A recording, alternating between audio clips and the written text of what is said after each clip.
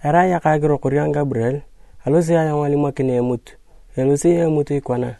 Abuya malaika kaya kapulunto takanik ni Filipo, ngolara yepe ya nkasoma ka Yesu tema.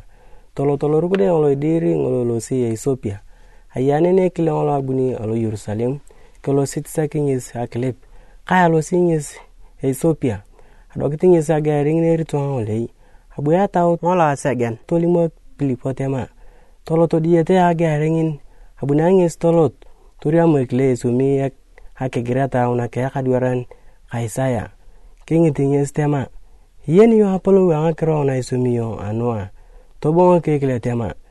Yoko kini ya wa yenuni pe kisilerek etuan hai.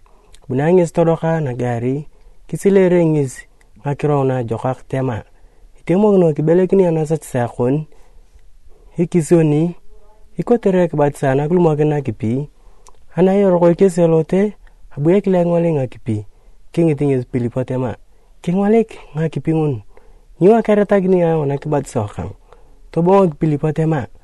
Anike keti yo koreke nopet eke batsao. Apotona ke stoti yaros na kipi.